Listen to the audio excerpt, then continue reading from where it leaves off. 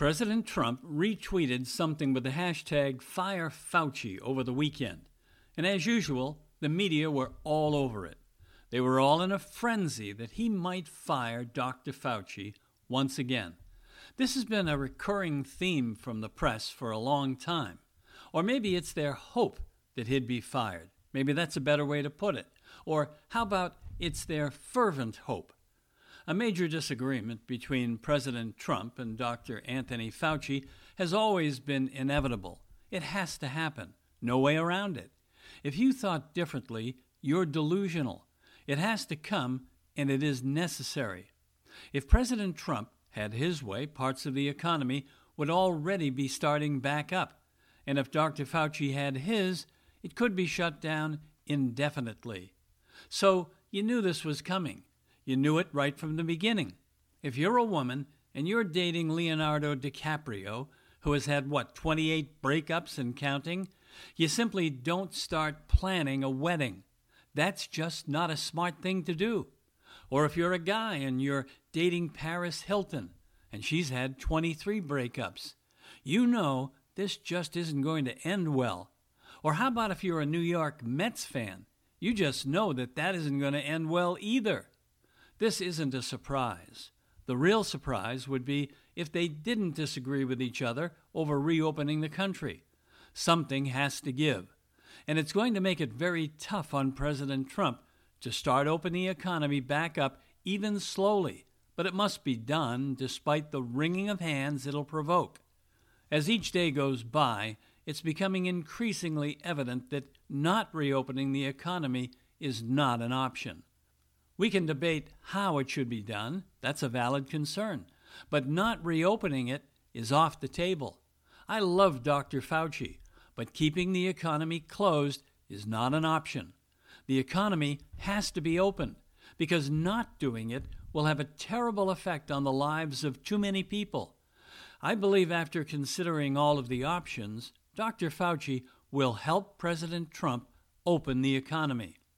And if you're one of the people who believe President Trump and Dr. Fauci can't continue to work together despite their differences, you're sadly mistaken. It's precisely because they do have different opinions that they should continue to work together. And I believe they both know it. And I believe they're committed to working together to end the crisis, even though Dr. Fauci must be under a tremendous amount of pressure from his friends on the left to quit. They'd love to see him quit, and so would the press. Then he could write the book titled Dr. Anthony Fauci, My Story, How I Stopped Donald Trump from Killing Everyone in America and Canada, too. People at the White House are denying that the president is going to fire Dr. Fauci, but the press doesn't believe that. And as it stands right now, I believe that he won't fire him at this moment. Now, that doesn't mean that he won't be fired sometime in the future, or he might quit. But I believe the president appreciates the fact that Dr. Fauci gives him a different viewpoint. I think he needs that so he can use the information that he gets from Dr. Fauci to help him make good decisions. Now, some people are trying to encourage President Trump to fire Dr. Fauci because they believe Dr. Fauci is making decisions based on politics. I think they're wrong. Nothing in his background would suggest that. These are two strong people who have different viewpoints, but both want to do the right thing for the American people. There are many obstacles to reopening the economy completely because there are still too many unknowns. Scientists are still unsure exactly how this virus will react in the future, so no one can be certain. The biggest variables concern three things: testing, medicines to treat the symptoms, and a vaccine that would largely eliminate the problem altogether. A lot of people are urging the president to wait until a vaccine is discovered and thoroughly tested through clinical trials before opening the economy. That just isn't realistic because it could take up to 18 months for that to happen. Even if the time is cut by, say, a third, it still means waiting a year to get people back to work, and that's just too long. And it's always a dangerous proposition to rush a vaccine into production if you aren't completely sure it'll work. and that there won't be any side effects that could do more harm than good. This is a risk that can't be minimized, since one of the side effects is that the virus could mutate into something even more dangerous if it isn't systematically tested. That leaves us with two other options: testing and treatment. Testing is being done, but not nearly enough to make a real difference, and the current test takes a long time to get results. A quick test is finally being deployed, but it's taking much longer than expected to get people trained on how to use it. Most of the testing being done is of the molecular variety, and it can only tell if a person has the virus.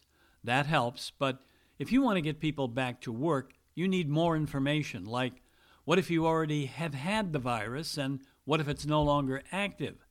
Anyone who has already had the virus and is over it should be back to work right now, because they aren't likely to get it again or to spread it to others, provided that they've built up some sort of immunity. What we need are serological tests. Now, these are tests that detect antibodies produced by the body that fight the virus. The antibodies are there for anyone who has had the virus and who has recovered. And detecting these antibodies will tell us who has had the disease and didn't know it. That's a big problem for doctors. Many thousands of people have had the virus without knowing it because they've had no symptoms. This is always the case, whether it's the common flu or this virus. People get it without knowing it, and they spread it to family and friends. It's critical for scientists to know how many people have had it without knowing it. Only the serological test can measure that. Without that test, people will be afraid to go back to work or to go to a movie or a ball game.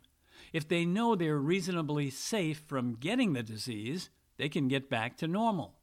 There's only one antibody test that's been approved by the FDA, but more than 50 companies are in development, or they're selling testing kits without FDA approvals, but by following FDA guidelines. Within several weeks, these tests could be widely used by doctors who can then find out who has had the virus. This is key to getting people back to work, and it's also a central point of agreement between President Trump and Dr. Fauci. How many of these tests can be approved by the FDA, and then how fast can they be deployed? This is the key to getting people back to work. You also have drugs being developed to mitigate the symptoms and get people over the disease far quicker than without it. This will also help people get back to work. What is surprising is how many vaccines are already being tested. It's a tribute to modern science that data is available to scientists that they can use to help develop a vaccine. Now, it's too bad that the Chinese government has withheld so much information, because if it were available sooner, we might be that much further along in beating this deadly disease. The fact that they haven't been forthcoming demonstrates how little they can be trusted. Maybe people will finally figure out that China is not our friend. They see us as their enemy. We should recognize them as ours. But we should all be watching for progress on the antibody test, because that's the key to our immediate future. Widespread use of this test will help us recover faster. The vaccine will be developed, and that's going to be much better than expected, but it's still a year away, maybe longer. So instead of trying to figure out whether or not Dr. Fauci will be fired by the president or if he'll quit, the press should be focused on the important issues. Unfortunately, they aren't. The press was all pumped up at the daily briefing, waiting to hear that the president had fired Dr. Fauci, or better yet, that Dr. Fauci had quit.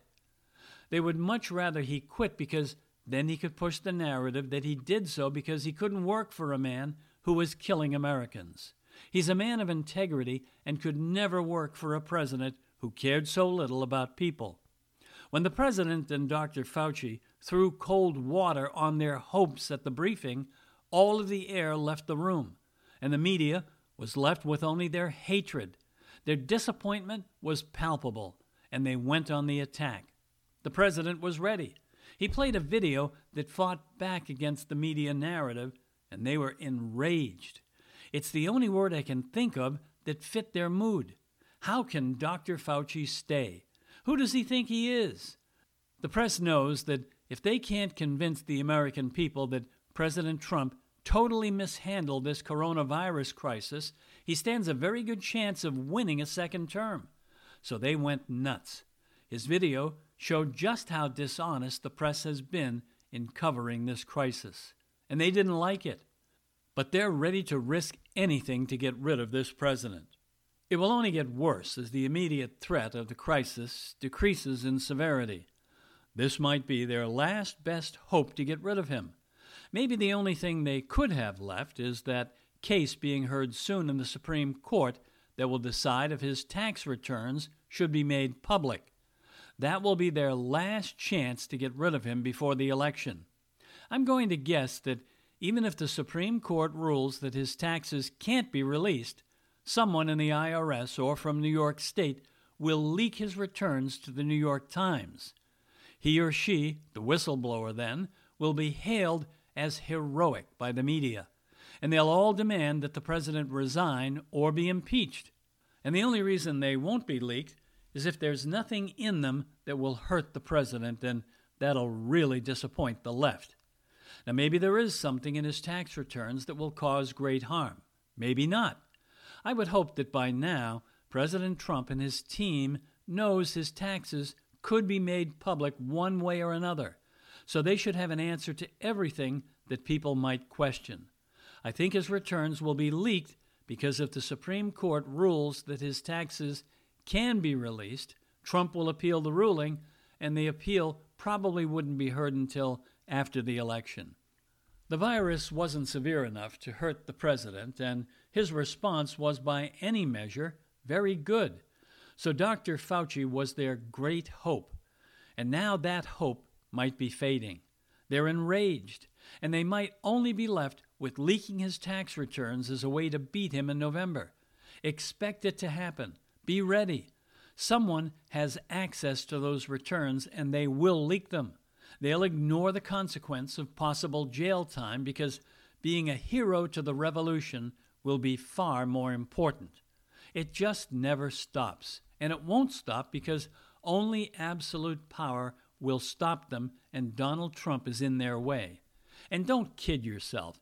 Any Republican would be the target of their hate, not just President Trump.